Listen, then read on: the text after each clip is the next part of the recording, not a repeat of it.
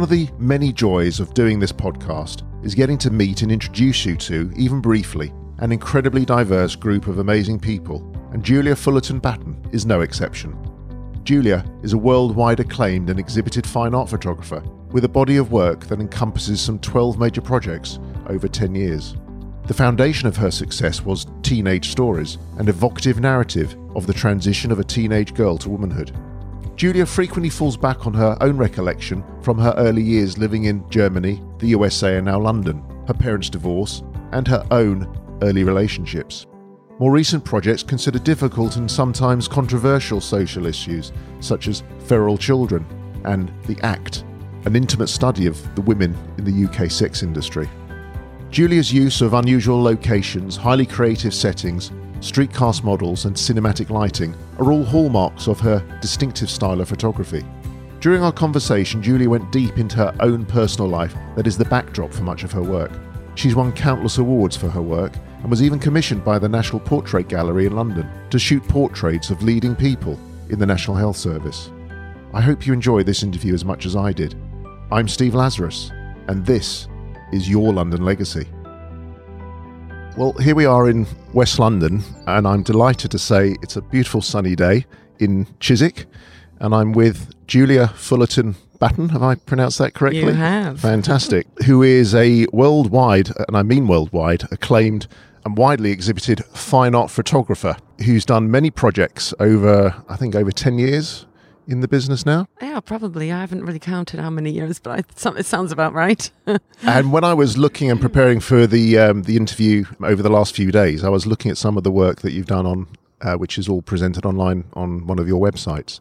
And I have to say, I was absolutely stunned by how beautiful and amazing the work was. And I'd not seen anything quite like it before.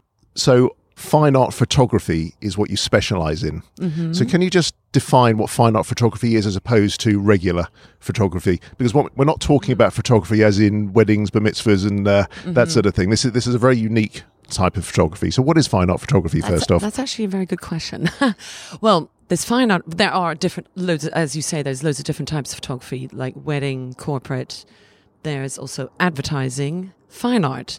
Now, the way I would describe fine art is it comes from your soul. It's your idea. You want to put it together, and it's something you want to say to yourself or say to the world, and you want to shoot it for yourself.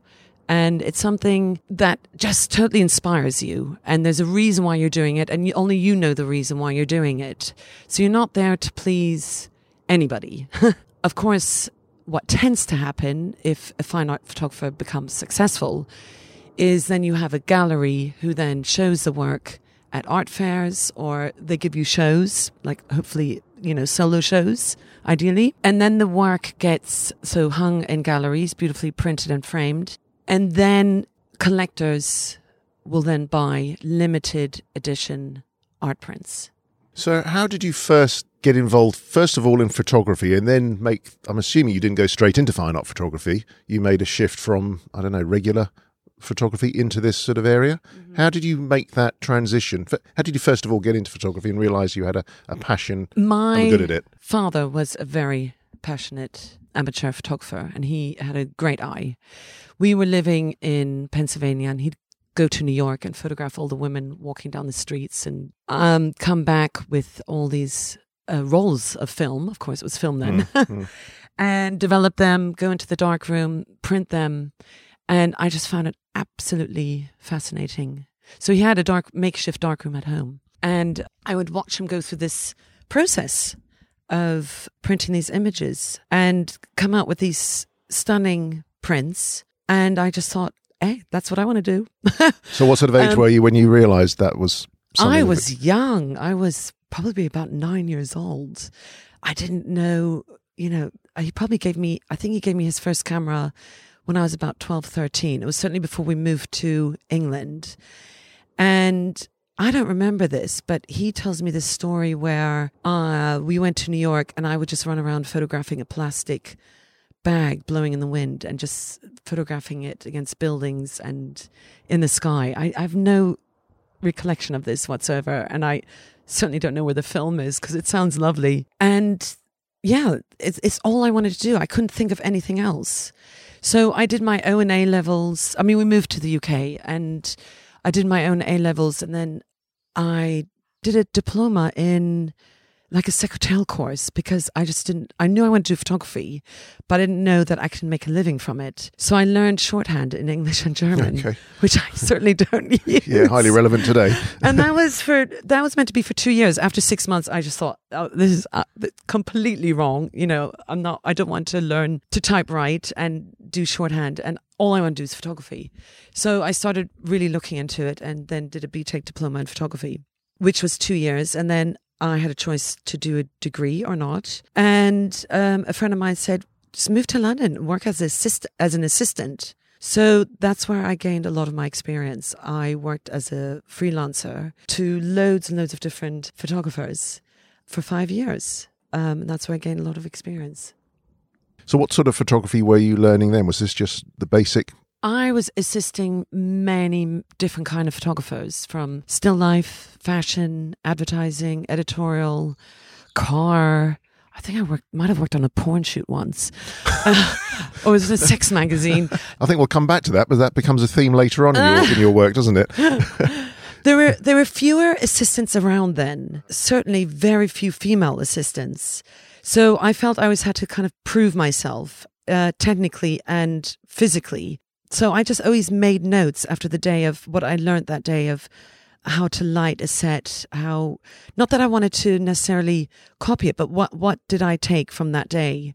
And I always carried equipment that was much heavier or more equipment than the guys would, just to prove that women can do it. But yeah, it was fun. There was a lot of traveling. It was very hard work. So did you, even in those early days, have a feeling that you were going to go alone and go your own way? Oh, absolutely. Yeah. Oh, yeah. I wasn't doing this just for fun. Right. I mean, it was hard work and Sure. very intense hours, because you're the first one to arrive on the set and you're the last one to leave. And there's a lot of team making for everybody else. And, you know, it's not glamorous at all. But I knew I was assisting really good photographers, and I was learning, and I was making the right contacts with the right people. And that's really important too. It's just getting it's just getting into that photography world. And, you know, being able to work with people who, for example, stylists or hair and makeup that I work with now because I met them years ago when I was an assistant, or clients that I might have met through ad agencies and things like that. So at what point did you become aware of or express an interest in this fine art style that you developed throughout your career?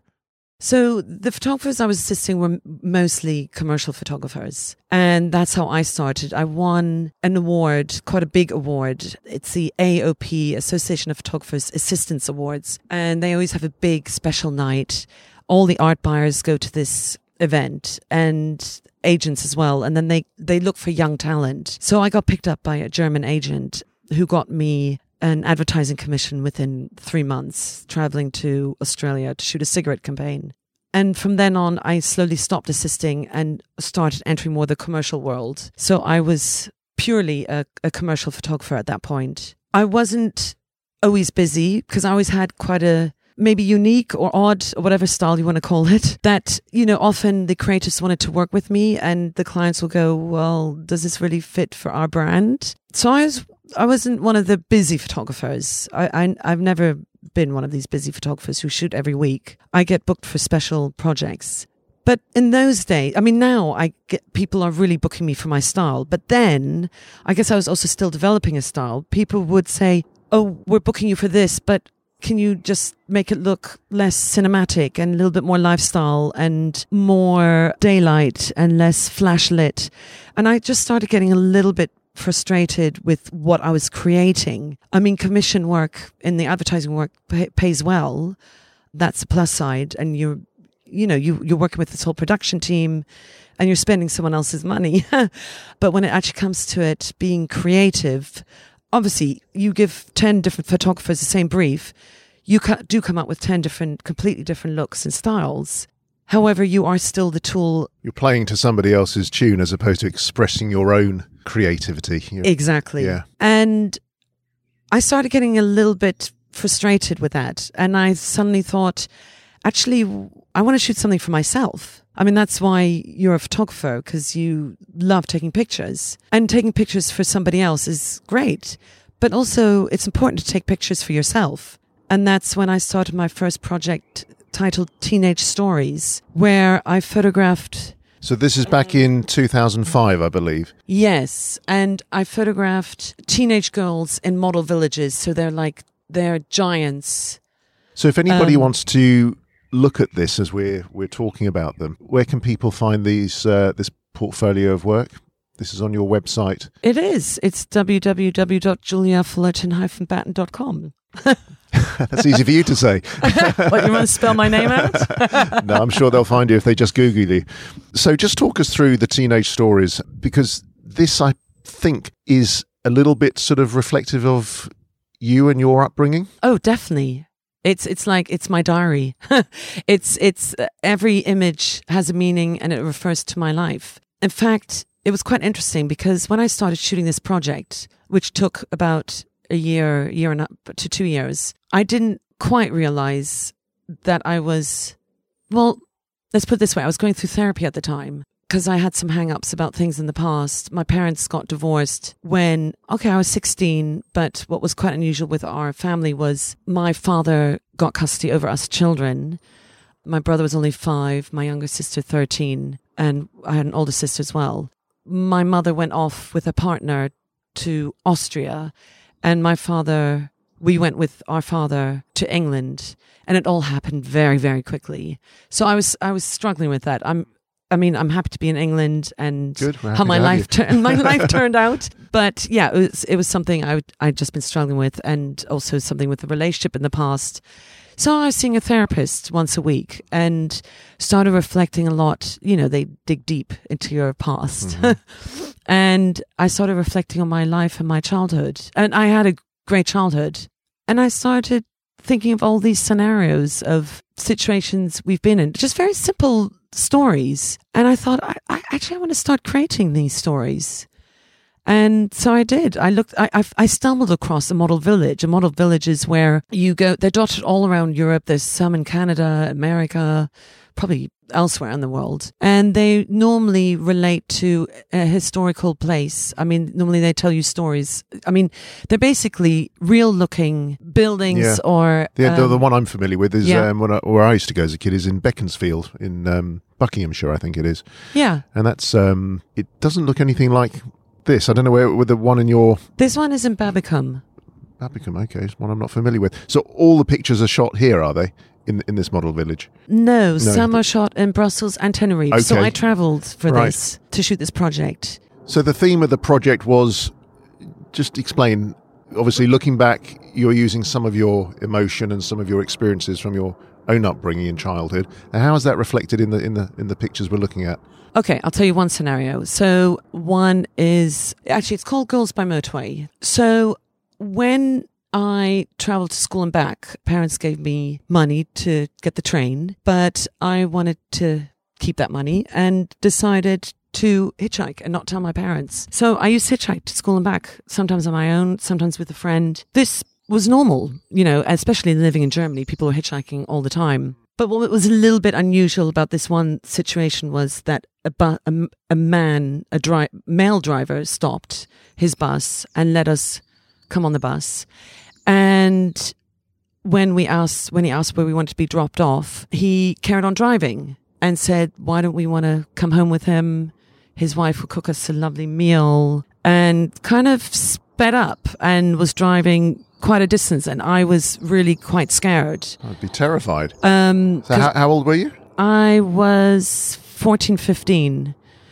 And it petrified me, and I ended up just shouting at him, and he stopped the bus and let us out. But what would have happened if, you can't help thinking about that. And maybe he was genuine and nice guy, but I think he had other ideas, and I never hitchhiked after that. And I want to tell that story in my own way, and a lot of the images do need describing. I was going to ask that. People who are looking at your images, I mean, either in this collection or some of your other collections, is it important for them to have the backstory, as it were, or can they look at them just purely for art and appreciate? Well, obviously, they can look at them and appreciate them.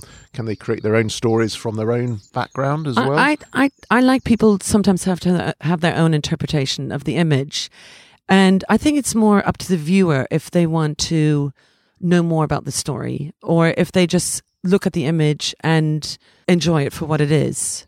Very often, I always have artist statements, and there's always a story behind each image that people can read about, also when it hangs in exhibitions as well. And then sometimes people choose to ignore them or read about them. I think it's up to the viewer. Yeah, totally up to each individual person. But when you look at this picture, for example, of is this the same two different girls in this picture? Or is this, yeah, walking alongside this, I don't know, was it autobahn, or it's supposed to be an autobahn in Germany, I guess? Yeah, well, it's like a motorway. This is relating to the hitchhiking. Do you see yourself in the picture here? I mean, yes, not absolutely. physically, but you can imagine yourself in the picture, and that takes you back to that moment of fear in your childhood. Yeah. So each individual image tells a story. There's one which really spooked me, which was a girl laying alongside. I think she had a bike, come off a bike, and was laying splayed out as if she'd fallen off a bike in a horribly contorted way. I don't know if you can just... Yeah, bike accident. Yeah. So I tend to exaggerate my stories because I feel we are, these days especially, bombarded with imagery every day. Yes. We're seeing images. But not like this. I just think, how do you stand out as a photographer, not necessarily an art photographer? Yes. How do you stand out as a photographer?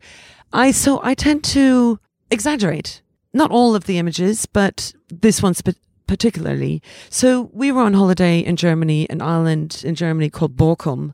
And it's somewhere where you go and you take your bike. There are no cars, and you cycle along. And one day my sister just fell off her bike. It's as simple as that. Yeah. But I mean, she didn't have a big accident. Her knees were bleeding, and yet she was struggling. The girl who's fallen off her bike here, to me, at first impression, looks like she's had a major traumatic sort of car crash.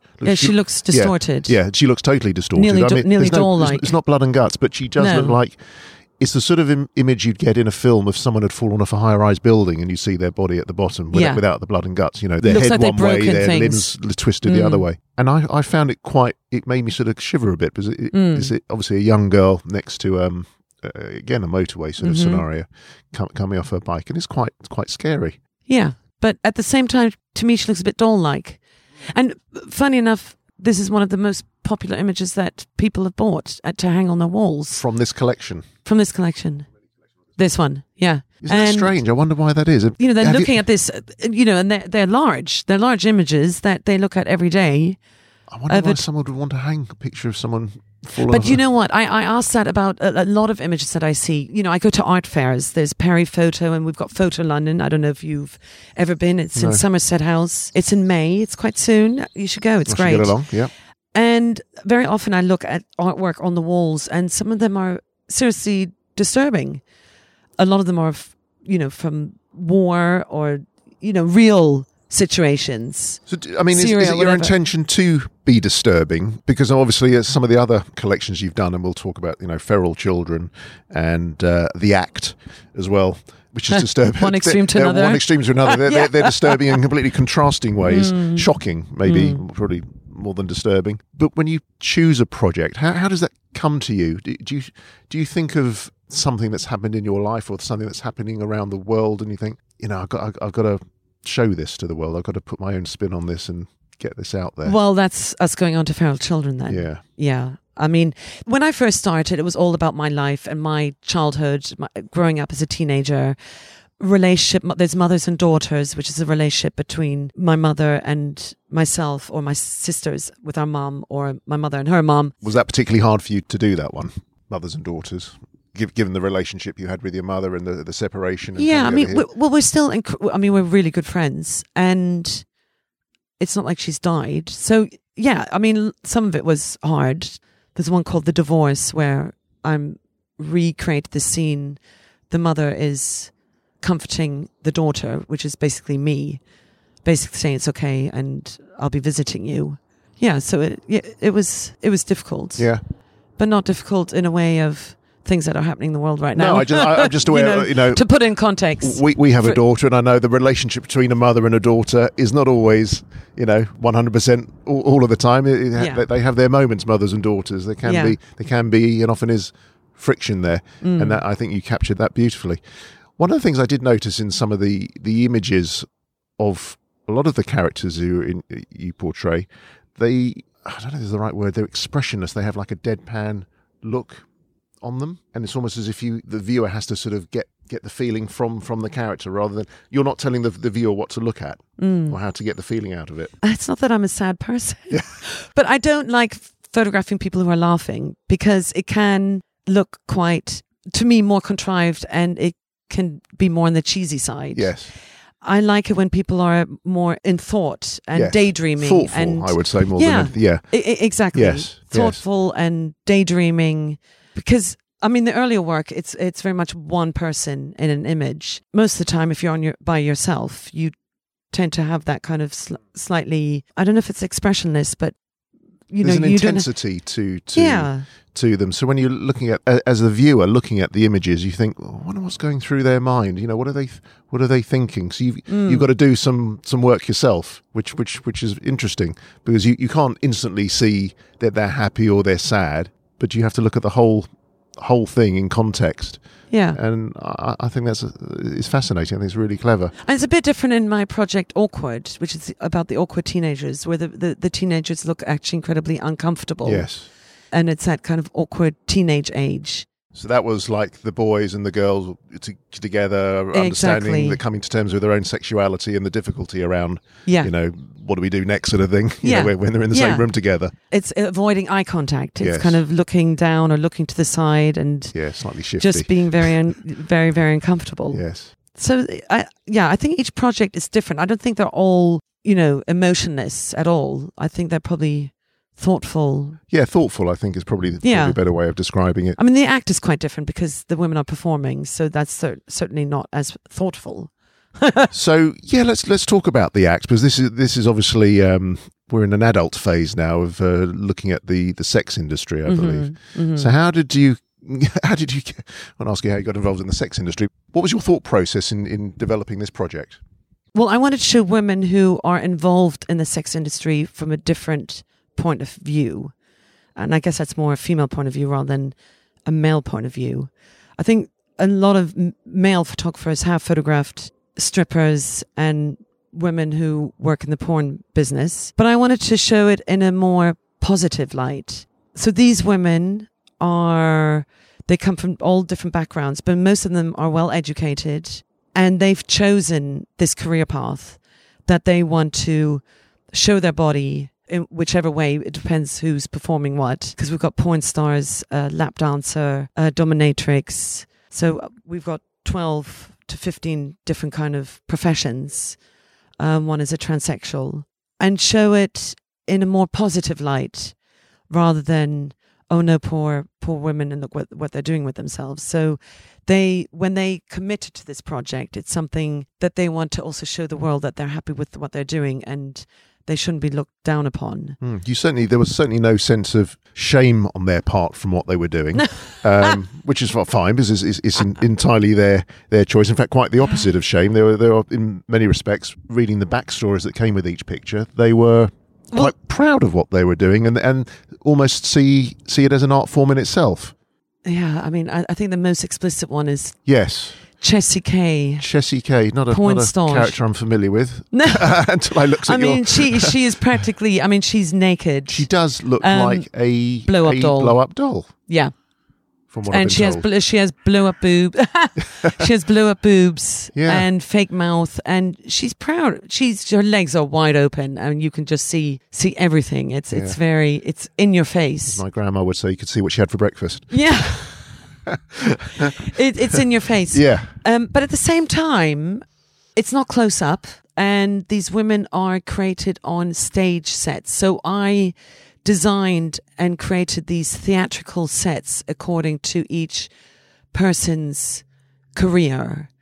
So you get an understanding of what they do, the theme, and obviously you've got dominatrix, you've got here's a webcam girl. So she's sitting in front of her screen, her hands between her legs and she's wearing a corset, but her breasts are out and she's reacting to the camera on the laptop, which is what she does. And so when I actually met these girls, it was like an interview. I my background is a bit old fashioned. I've had very few partners. I married the man I love. Then we had children. It's that kind of traditional kind of normal life. And I found these women interesting and intriguing. Shocking? Shocking. I mean, we all know this goes on, but when you come face to face with these people, how does that... I'm very open-minded. I think the one that I found... Because these two, for example, they're all very blunt and frank with what they do and how they do it and the reasons for doing it. They have no compulsion. Chloe and Ella, who are live-in slaves. So Ella is the dominatrix to Chloe. So Chloe is a slave to Ella, and then they're both a slave to another woman who they live with. And that's their lifestyle. It's not making a living like that. They're both porn stars. And they've chosen this lifestyle. So their dominatrix who they live with will decide that she wants to feed them from the floor, like dogs. Or she wants them to sleep at the end of her bed, or even in a coffin. Not necessarily a coffin, but like a trunk. And I'm not going to go into detail. No. But sexual things that are happening, which involves electricity and all sorts of oddness. I found that, quite intriguing and, hard. Yeah. And I put them in chains they're chained up on the set, and I think she says a number like 5, and they have a number, and then they have to bow down to her. They have to sort of, if they're standing, they have to drop to their knees. Okay, so there's different commands. Put their hands on their lap and put their head down. It's what they want to do. It's their choice. Quite bizarre. But as long as everybody's happy and no one... If it's consensual and they're happy and they're not breaking the law, then good luck to them. Yeah. Do you design the sets yourself, or you have a set designer, or you say this is what I want it to look like? I work very closely with a set builder, and then I would say that I designed them. Yes, I chose how I wanted to create the sets. I gave him loads of references.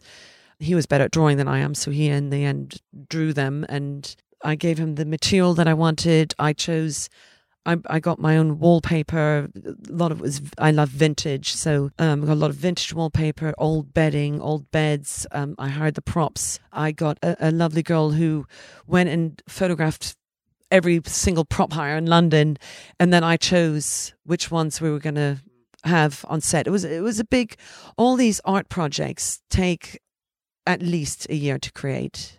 From the process, from conception through to exactly, because publishing. A lot of it is thinking of the idea. That's the first stage. What am I going to shoot? And I've never had a writer's block, so to speak. I'm quite lucky. When I finish a project, I often say to my husband, right, I'm going to have a break. I'm just going to do nothing. And then 2 weeks later, I've got this brilliant idea, or I've read about something, and that's it. I'm going to do it. And once I have an idea, that's it. I'm off. I'm so focused. It's all I want to do. And I work from home. I have kids. When they go to bed at night, I'm back in my office. So all the creative juices are at home, and presumably, I don't know what you use. Is it you'll make notes freehand? You use a computer to design your sets, or how does it manifest itself before you go to? I have big A4 notebooks, and I just jot down my ideas. Right. And these notebooks travel with me everywhere. Like if my son's singing, if he's got singing lessons in the choir, I'll go there and listen for the hour. And actually, that's when I get a lot of ideas, when all these children are singing and it's just their voices. How old are your kids? 8 and 10, two boys. Have they seen all your work, including the acting? Yeah. So you're quite open about everything. Yeah, very open-minded. Yeah. What do they think of it? They think it's interesting. Yeah. Especially the woman who's got something dangling between her legs. Yes. They didn't know that was possible. Transgender lady. Yes. Yeah. It involved quite a lot of explaining. But no, I wouldn't show them porn films. No. But so I'm not hiding these images. My husband's okay with them seeing them. Yeah. So it takes a year from conception through to, getting the whole collection together and publishing them. Do you have an end game where you think, I'm going to show these, they're going to be in a gallery, they're going to be sold, this is going to be a book? I mean, because I think this was turned into a book, wasn't it, ultimately? Well, I'm working on a project now which is a slightly different approach than how I've approached, I'd say, nearly all of my other projects. So I will spend really the whole year thinking of the idea from concept and then working on each individual image, going and looking at locations or if there's sets involved, all the production that goes with it, casting, and start putting everything together. And then I'll spend a really intense week shooting all of it. And believe me, it's intense because my whole year of trying to create these images comes down to this 1 week. And that's when I hire in a lot of assistants, a big team of people that I know I can trust. And we tend to have really long shoot days because don't forget, I'm funding this all myself. That's what yeah. This is not cheap. And I mean, I'm lucky because I have people who want to work with me and they want to do it for either the experience and for their portfolios. So hair and makeup, styling, I don't have to pay. But I believe, if you're photographing a model or a person, they should get paid, and you've got to pay sets, the set builder, the studio. Where was this studio for the act? That was a studio in Essex. It was a huge, enormous sound stage. And because I wanted to show that they were our sets, we put them on platforms, and you see the studio beyond that. And I wanted a nice looking black studio. I mean, you can't see it so well on this laptop here, but when they're created as large prints and every detail is, you can see every single detail, and every single detail is important to me, and it's that detail that really just adds to the story. So how much work is involved after the shoot in terms of the editing? And I try not, I mean, I always have professional high-end retouchers working on the images. I certainly don't do that myself. I try and not heavily retouch them because so pretty much what you've shot on the day is what we're seeing now. Yeah, I mean, I might have had to put a light in shot because I had to bring the light closer to the woman for a certain reason. Maybe I preferred, even though I shot the two women at the same time, maybe I preferred the look of another woman and therefore replaced her with to be with that woman. So there are things that get changed and moved if something's a bit too bright or too dark. But yeah, generally most of it is done. Most of it is certainly done in camera. Yeah. What's been the feedback on this collection, the act? Very mixed. Yes. As you can imagine. Uh-huh. Love it. It's like Marmite, love or hate. Okay. So I got a book published, a very limited edition book, only 300 copies. And I was trying to find a writer in our profession to write the foreword for it. And it took me a while. But in the end, I got the Italian editor from Italian Vogue to write it. So that is what I was aiming for. Elevate it. Yeah. And take it seriously. Whereas some women turn it down. Yeah, it's got a mixed review. So where can this be seen? Is it just be seen online? Has it been exhibited in a gallery, or is it just if people want to look at it, they just go online and check it out on your website? At the moment, it's online. It's going to be in a gallery in Milan. I don't know when. Okay. Yeah, I've just printed up a few images, but I don't know when the show is. So moving on from the sex industry, which is in its many and varied forms, you touched earlier on feral children, which is not a widely reported subject, or if it is widely reported, it's fairly niche. What sparked your interest in this topic? So I read a book by a woman called Marina Chapman called A Girl with No Name, and she was one of the feral children. She was born and lived in Colombia. When she was about 5 years old, she was kidnapped, drugged, and thrown into the jungle. And she survived there at that young, tender age for 3-4 years until she was discovered by hunters. And she survived by copying the behavior of capuchin monkeys, copying what they were eating and where they were getting water from. And I just found her life goes on and on. She was then discovered by these hunters who then took her to a brothel where she worked as a slave. Then they wanted to make her into a prostitute when she came to that ripe age. She ran away. She lived on the streets, and she ended up with a mafia family. And in the end, she finds her way to Bradford in Of the all UK. places. She gets married and has 2 children and lives a completely normal life. And I believe you've met her now, haven't you, as well? I have met Yeah, her. yeah. Vice Media. Well, let's put it this way. When this project got released, it's the opposite, actually, of the act. I had so many emails coming in and people contacting me for interviews. I spoke live on BBC and people were just intrigued by all of these stories. And I think for 2 weeks nonstop, I was just doing interview after interview.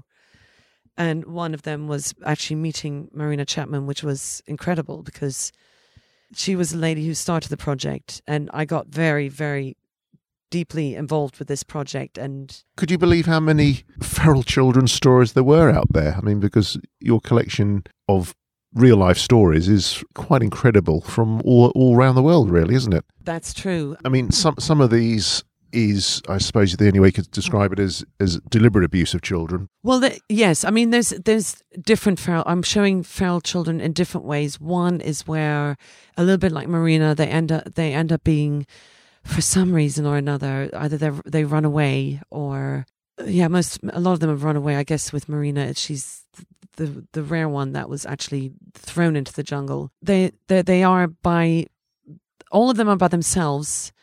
And with animals, and the others who are kind of more abused at home and they're treated like animals. For example, Sujit Kumar, called the Chicken Boy, was discovered in 1978 in Fiji. He preferred living in a chicken coop than actually being with his family, who mistreated him and totally treated him like an animal.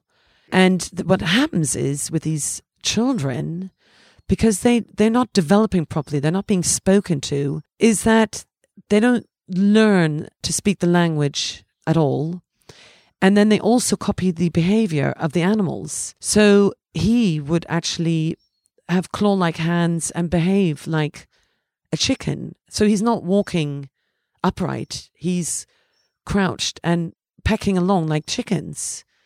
And you can actually, I mean, some of them I'm not 100% sure if these stories actually really happen, because some of them are dating so far back, I don't have proof. Like Yes, Kamala and Amala in India in 1920. So we're just relying on historical storytelling. Exactly. There's no hard factual proof. But the one where you can actually see video footages is of Oksana Malaya in Ukraine, who was discovered in 1991. And she lived in the kennels with wild dogs. I mean, they were wild. I mean, they still belonged to somebody, but they were treated in a wild way. And you can actually see her barking and lapping water like a dog. I think we've got our own menagerie out here as well. Oh my, talking about feral... feral children, we've got feral cats out here. How about that for timing? That's just background effect. It's all real, folks. All happens in Chiswick. Yeah, wild Chiswick. So this girl here was how old when she was found? She was just a young girl. I think she was about 14. So she was walking. I mean, she's a teenager. Crawling around on her hands and knees, howling and barking. And as you say, some of these children actually take on the characteristics of the animals that they're living with. Some of them, their bones take different shapes and their teeth get sharp. Yeah. And they actually grow they become hirsute and go fur almost, don't they? Because they're living out in the wild. Yeah, and also they're malnourished, and I think that's what happens with anorexia. Yes, anorexic you can get hairy. people can get very hairy because your hormones Yeah. suddenly take over. Yeah, I don't understand the mechanics of it, but I think your testosterone levels go through the roof or something like that. But these are staggering stories of they're shocking. Absolute shocking brutality and abuse by parents and carers is just unbelievable. And what's really scary about this is these are the ones that are recorded, and these are the ones that are found. But imagine how many scenarios there are of ones that haven't been found, and then later, people might stumble across their bones somewhere. Well, every it's couple really of years you shocking. see on the news another child pulled from a basement or a hidden room in a bungalow or a dungeon in someone's house. Yeah. Who's been abused and repeatedly raped by the stepfather, whatever, for 20 yeah. years. And then they have their own children. And it's just absolutely. Yeah. So, I mean, it is shocking. This was very disturbing. This must have been hard for you to Very do. hard. Yeah. I mean, working on teenage stories and, mothers and daughters, that, you're digging in the past. But this is proper disturbing stuff. And, it's hard, let alone being a parent. But I think also just being a human being, just the comprehension of actually what was going on. And the one that actually disturbed me, I've got to say, the one that really did disturb me the most, which has been in the news and it's horrific, is Jeannie. Yes, and I actually made a note of this one, and it was top of my list for disturbance factor. And what's really disturbing with her is she had no comfort with animals even. Can you just explain her predicament? Jeannie was at home. She had a normal brother who went to school. Which country is this in? This is in America. Okay. She was discovered in 1970, living in America. She was restrained in her bedroom, a very simple room that had a tiny window with a little bit of light creeping through. And she was restrained to a potty chair during the day and to a cot at night. So and she that's was where literally tied down to a toilet stroke pot during the day and tied to a cot in the evening. And that's where she sat in an empty by room. Herself day and night. I could just cry about it because it beggars belief. And when they found her, I believe she couldn't stand up, could she, because of the way she'd been forced to sit and squat for most of her young life. And she was shoved boiled eggs into her mouth, and her dad beat her up on a regular basis. I think she was there was something, she didn't have Down syndrome, but there was something odd about her and he couldn't accept that, apparently. And therefore, the brother was fine. He would just go to normal school. But no Jeannie. She had to be, no one must see Jeannie. How was she found eventually? Do you recall? I think, as far as I remember, for some reason, social care came over. Maybe the neighbors were talking or something, but there were visitors and then they saw through a very, the door was slightly ajar and they saw her sitting there. So this collection is all of feral children, and these are all, presumably you're using real actors and actresses, yes, who are themselves children to recreate the scenarios. I was very happy to find this girl. How did you feel about putting these kids, and how did they feel about being put in these mock-up scenarios? I work from home. I have an office at home. I don't have a studio. So first I do a big brief, why it goes out there through casting directors and it goes everywhere. And then people are sending in their images of all these kids. And bit by bit, I am collecting these images, and then I'm thinking, okay, this girl is great for Jeannie. They have to be skinny. They have to have like big eyes and have good expressions. And this girl was just perfect for Jeannie, for example. And they had to also be from the right country as well, because, they're from all different ethnicities. And then I would meet them, and they know about this project. So I'm already explaining in my brief what I want to achieve. Then they would come to the house, obviously with their parents, and I'm taking pictures, and then I'm showing them images of anything that I can show them that relate to any of the stories, and telling them what I am actually recreating. So this girl needs to sit on a potty, and she will be in this scenario, and people are agreeing to it because their children are actors, and they're proud to be part of this project, and why shouldn't they be? The only problem I had, and this is something that I feel uncomfortable about, but I'm okay to admit it, is when it actually came down to dirtying them up, putting bruises on them, putting them in clothes that are really ragged and little clothes, so they're not very covered, but they've got everything covered. Most of the children were very upset and uncomfortable and suddenly decided they didn't want to do it when we're actually on set. And the girl that was actually recreating Marina Chapman, where I've shot it in Puzzlewood in Wales. It's an amazing, exotic looking little part of Wales that is covered in moss over all the trees and rocks, and it's got all the roots coming out. I mean, they filmed Star Wars there. And we had real monkeys on set, which are animal trained monkeys, so they're on a little leash. And I asked the animal trainer, so I really need this monkey to be digging around in her hair for, fleas, worms, fleas. Like monkeys do to each other. And that's what happened to Delouse Marina. each other. Yeah. That's what happened to Marina in real life. And I like to have this as a shot. What can we do? She said, well, we have to put worms in her hair.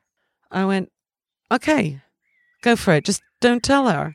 So this monkey sits on this girl's shoulder and it's digging for worms, like one little worm in her hair. But unfortunately, the worm dropped out of her hair. And she screamed. And yeah. So I promised we wouldn't do that again. No more worms.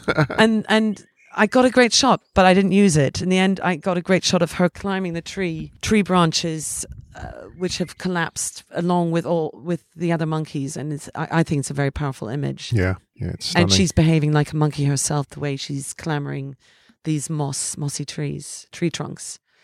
Yeah, so I do, but that's as far as I would go as making someone uncomfortable. I felt I was pushing my limits there. I mean, we're often in situations where most of the time the assistants are very uncomfortable because, lunch is delayed. We've got long working hours. It could be very cold. We can be in a very uncomfortable environment. I mean, I'm doing a shoot recreating stories along the River Thames right now. And we found ourselves, we were doing this shoot along the estuary. There's an amazing building called the Grain Tower. But it's a mile walk, actually, at low tide into the sea, basically, or the estuary, which is part River Thames and Yordi parts River Thames water and seawater. And these guys have to carry up and down about 15 flash heads and all, tons of equipment, smoke machine, tripods. And you got to make sure you get the tides right. Oh, absolutely. Oh, yeah, I'm an expert on tides now. So we find ourselves in Wiltshire in deep water, and we're actually standing in our long waders that go up to our chest in deep water, and all the lights are in the water. So walking about is dangerous, and the whole thing is actually a little bit. Sorry, walking about's not dangerous, but you don't want one of these flash heads to fall in the water. So everything has to happen very slowly and carefully. But so I am. It must be very exciting, though. And, and challenging as well, of course. At the same time, super challenging. Yeah. But I love it. Yeah. It's great fun. Well, you can see you love it from your work. You can see just the buzz you get from it, and the imagery is just incredible. But I've got to say, I was doing a shoot at low tide yesterday by Kew Bridge in London. I do sometimes ask myself, oh my, why do I put myself through such difficulty? I mean, this shoot itself, I'll tell the story. And so it's called the Women's Bridge. In World War II, when men went out to war, the women had to come in and do all the labor work. And many women had to finish building Waterloo Bridge. And this only really, it's called the Forgotten Women because many people don't know about this. There are two women who are still alive. They're in their 90s. But it was until 3 years ago, it's through the Thames Festival, a woman stumbled upon it and said, well, where are all the historical images? And they weren't on the internet, so she found them through libraries and brought the story alive again. And I thought, my God, I've got to create this. So I had 20 models or actresses dressed in overalls, which are actually lying in my garden right now because I had to wash them this morning. Right. And I thought it was just your normal weekly wash there. No, this is from the set yesterday. And many props, and we're going down at Forshaw, and we're, eight guys had to carry this really heavy, I don't know what you call it. It's like a big water unit thing, but it's like an urn. I don't know the name for it. It's a great, big, huge, heavy, incredibly heavy prop. And the tides, we're behind time. The tide's coming in, and we've got all these RSJs lying around. I mean, great, big, heavy things. Two women are looking like they're welding because that's what the women did. And we've got to shoot this thing, and it's bright, sunny daylight, which I don't want. I would have preferred a rainy day because it's more dramatic.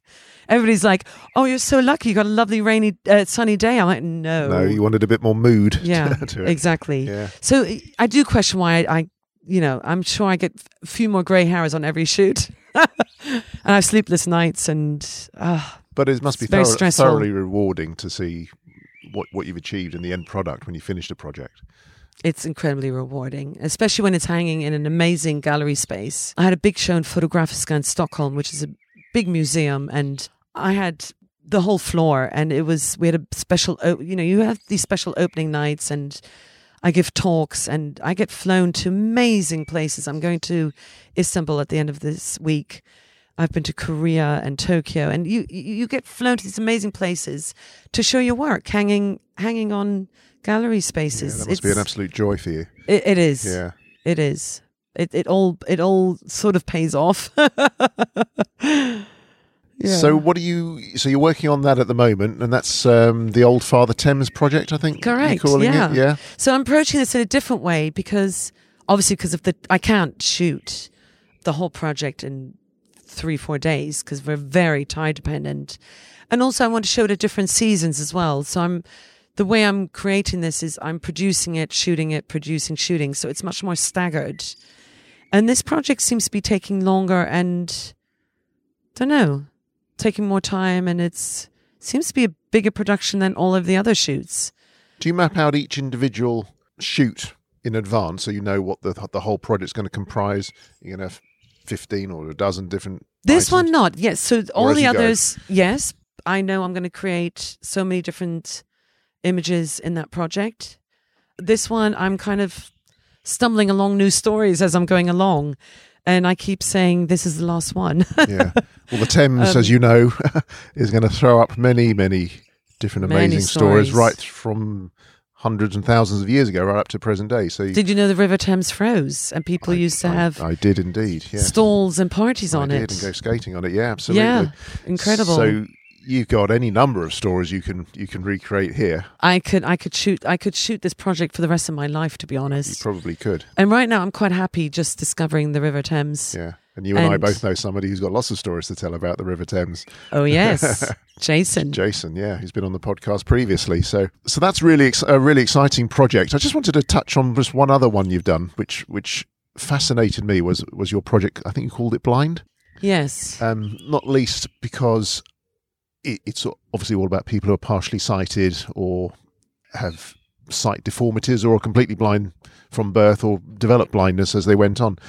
It touched the nerve with me, literally and metaphorically, I guess, because I had a footballing injury as a kid and I ended up in hospital with a partially detached retina. Oh. And fortunately, my sight was saved in the one eye. Oh, wow. And I'm pretty short-sighted in both eyes. So when I looked at this... It doesn't show. I mean... What I mean, it doesn't look like you had a problem with the eye, or no.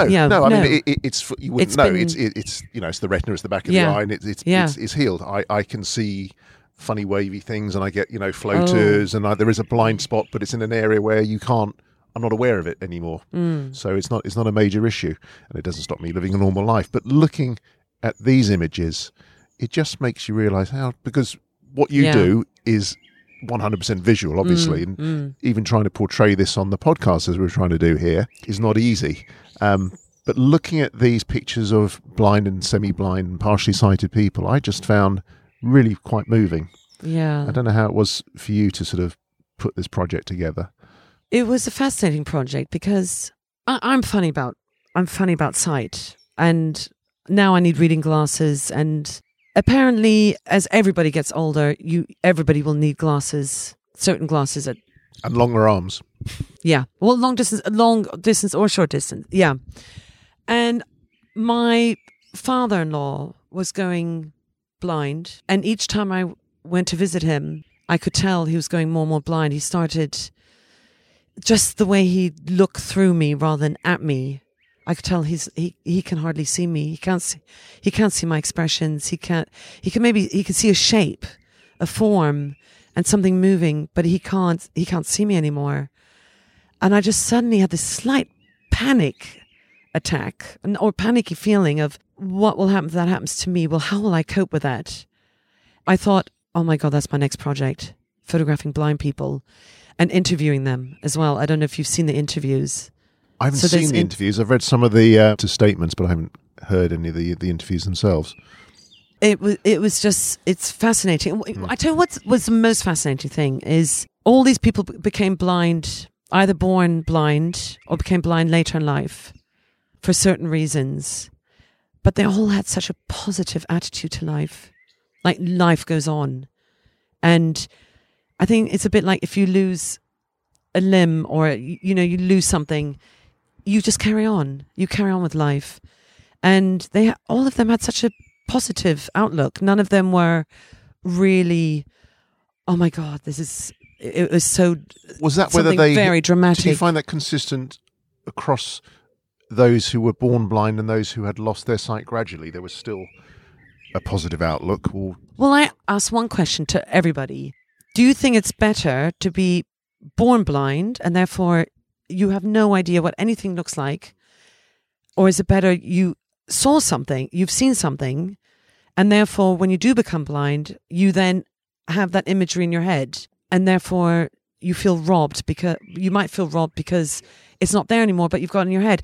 But it didn't matter. Those people who were born blind said they've got the images in their head anyway.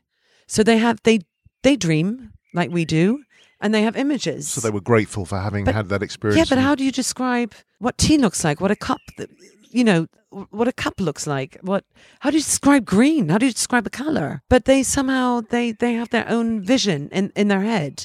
And I found that absolutely fascinating. And those who had become blind later, for whatever reason, and I must say, I've learned that everybody must go and see an optician every year from a very young age, by the way. Okay, I've said it. Health warning. They feel that because they saw that they're grateful that so everybody had a positive attitude. One lady whose story was the most heartbreaking was Diana. And she had a motorbike accident, quite a bad motorbike accident with her partner. They gave her penicillin and she had a bad allergic reaction to penicillin. In the end, I don't know how this happens, it nearly dissolved her eyes. She had many operations. In the end, she had both eyes removed. So she has replacement eyes. They're like marbles and they look quite real. I mean, they move about, but she sees black, pure blackness, because many people can see light and shapes. She sees nothing, absolutely nothing. And when I actually interviewed her, she had tears. She could cry. I mean, I cried with her. Her story was very tough, very, very hard. But she got divorced. She wasn't happy in her marriage. She has children. She thought of committing suicide many times, but she met another man. She had children. She's living life, but she takes these eyes out at night. I put some back. Yeah. One of the things that struck me, you gave your models the opportunity to select, I think, their what do you call it, their backdrop, the scene, the way the positioning of where they were. Yeah. What I wanted, rather than me telling them where they're going to be photographed, because I didn't just want to photograph them in a studio. I asked them, what do they love? What do they relate to? Where would they like to be? Nearly all of them said on a beach, because they love the breeze, that they love got the noise of the waves, waves, the sand on their feet when they're walking. They love the smell of the sea. So, okay, give me different ideas. So everybody told me different ideas. Now this lady, Diane, loves horse riding, and she goes horse riding, and I went to photograph a path where she rides. Another guy, Richard. He loves tandem cycling on the back of a bike with someone else steering in Farnham. So I photographed that background for him. So everybody chose different backgrounds. And this is actually the first time where, going back to your first question about retouching and doing effects later, I photographed the backgrounds first. separately without them as well. So I went off on my own and photographed the backgrounds. Then I recreated the lighting in the studio. So they weren't physically present on the beach or in the forest? Or, exactly. Right, okay. They were shot in the studio. And I kind of wanted to do that because there's an oddness to the images.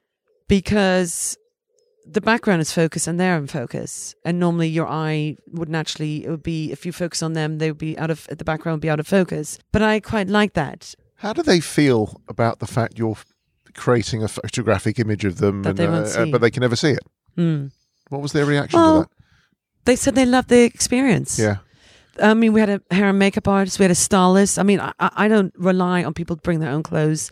Every item is still very carefully considered. So it's still my style of photography. So they had a special day out in a studio and they loved the experience. And they also have images to give to their friends and family. And they got paid. Everybody gets paid. Yeah, always helps. So it was, being photographed by a photographer is an experience for them. That was, I think, one of my favourite collections of yours. I think they're all amazing. I think that they're all incredible, and I would recommend anybody and everybody to have a look at your work. I know you've got some work which is permanently, I think, exhibited at the National Portrait Gallery as well. I think it's a different style of work. It's in the permanent collection. Collection. So you don't actually, it's not visible. I was commissioned by the National Portrait Gallery and I had a show there that hung for 6 months, but you can't see it. You can't see it, but you can see it online if you want to have a look at it. So just a couple of final questions before we wrap up. What does it take to be a good photographer, to do the work that you do? What differentiates you from other people in your niche? I mean, you've won, I've got 12 pages here of awards, I think.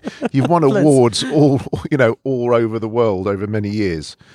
So there's obviously something that sets you apart and elevates you to a different level. What is it? Is it the passion? Is it the skill? Is it your determination to see? I think it's a combination of all of you're saying the words. It's a combination of many things, but I think the most important thing is to believe in what you want to create, believe in yourself and what you want to do, because I think there's a lot of photographers out there who have amazing ideas who don't finish it or don't even start it. And if you've got an idea, it's not enough, really. I think my work is probably different to many other photographers in a way that it's very cinematic and it's storytelling. I nearly say it's like taking a split second from a film. It's something that's either happened before or after an event. And I guess also I love lighting. I think you can take a very mundane situation or a normal day and create, photography is all about light after all, and create an amazing look with adding it is artificial. At the end of it, it's artificial lighting. And even when I shoot outdoors, I will use some of the natural ambience, but then enhance it with my own lighting. And that's something that I like to play with. So I describe the work as very cinematic and it's quite staged. It is staged, but there's a degree of sort of naturalness and beauty about the staging. They're very real and surreal. And in a surreal way. at the same time. Certainly surreal. There's extreme clarity to some of the images, and yet the edges are blurred as well somewhat. So it's very strange to look at these images because you get all different feelings. I get a sense of hope looking at your collection, looking at all of them really, from the blind to the growing up of the children and the girls going through their adolescence, even the sex workers. I think there's a lot of hope. That's nice to hear. Well, I think it's positive. I don't get a negative vibe. Even the feral children, I think there's a beauty about the photography, but there's also a hope in the stories. Obviously, they're tragic stories, but the fact that a lot of these children are recovered, and hopefully some of them don't make it, unfortunately, but a lot of them appear to make some sort of recovery. Yeah. But I just think I love the work personally, and I wasn't familiar with your work at all. So I'm very grateful to having been introduced to your work and to have met you as well. So just in closing, how can people find you on social media with your website? If you just put out your contact details. I've got quite an unusual surname. You can find me easily. Say it again so we can all hear it. Fullerton Batten. Julia Fullerton Batten. Mm-hmm. Yeah. I kept my surname. Otherwise, I'd be Julia Murray. And there's too many of those out there. Sure. So Julia Fullerton Batten, just Google me. And I have different galleries. I'm represented by agents around the world. And honestly, you can find me. With a name like that, you can find me easily. So you got your website. I think you post some of your artwork on your photographs on Instagram I'm as well. on Instagram, Facebook. Okay, all under the same name. I'm quite active, yeah. Okay. And so my galleries as well. Right, Julia, thank you very much indeed. It's been a real treat and a pleasure to meet you and see your work, and I hope everyone enjoys it as much as I do. Thanks for having me. I really enjoyed it. Thank you. Thank you.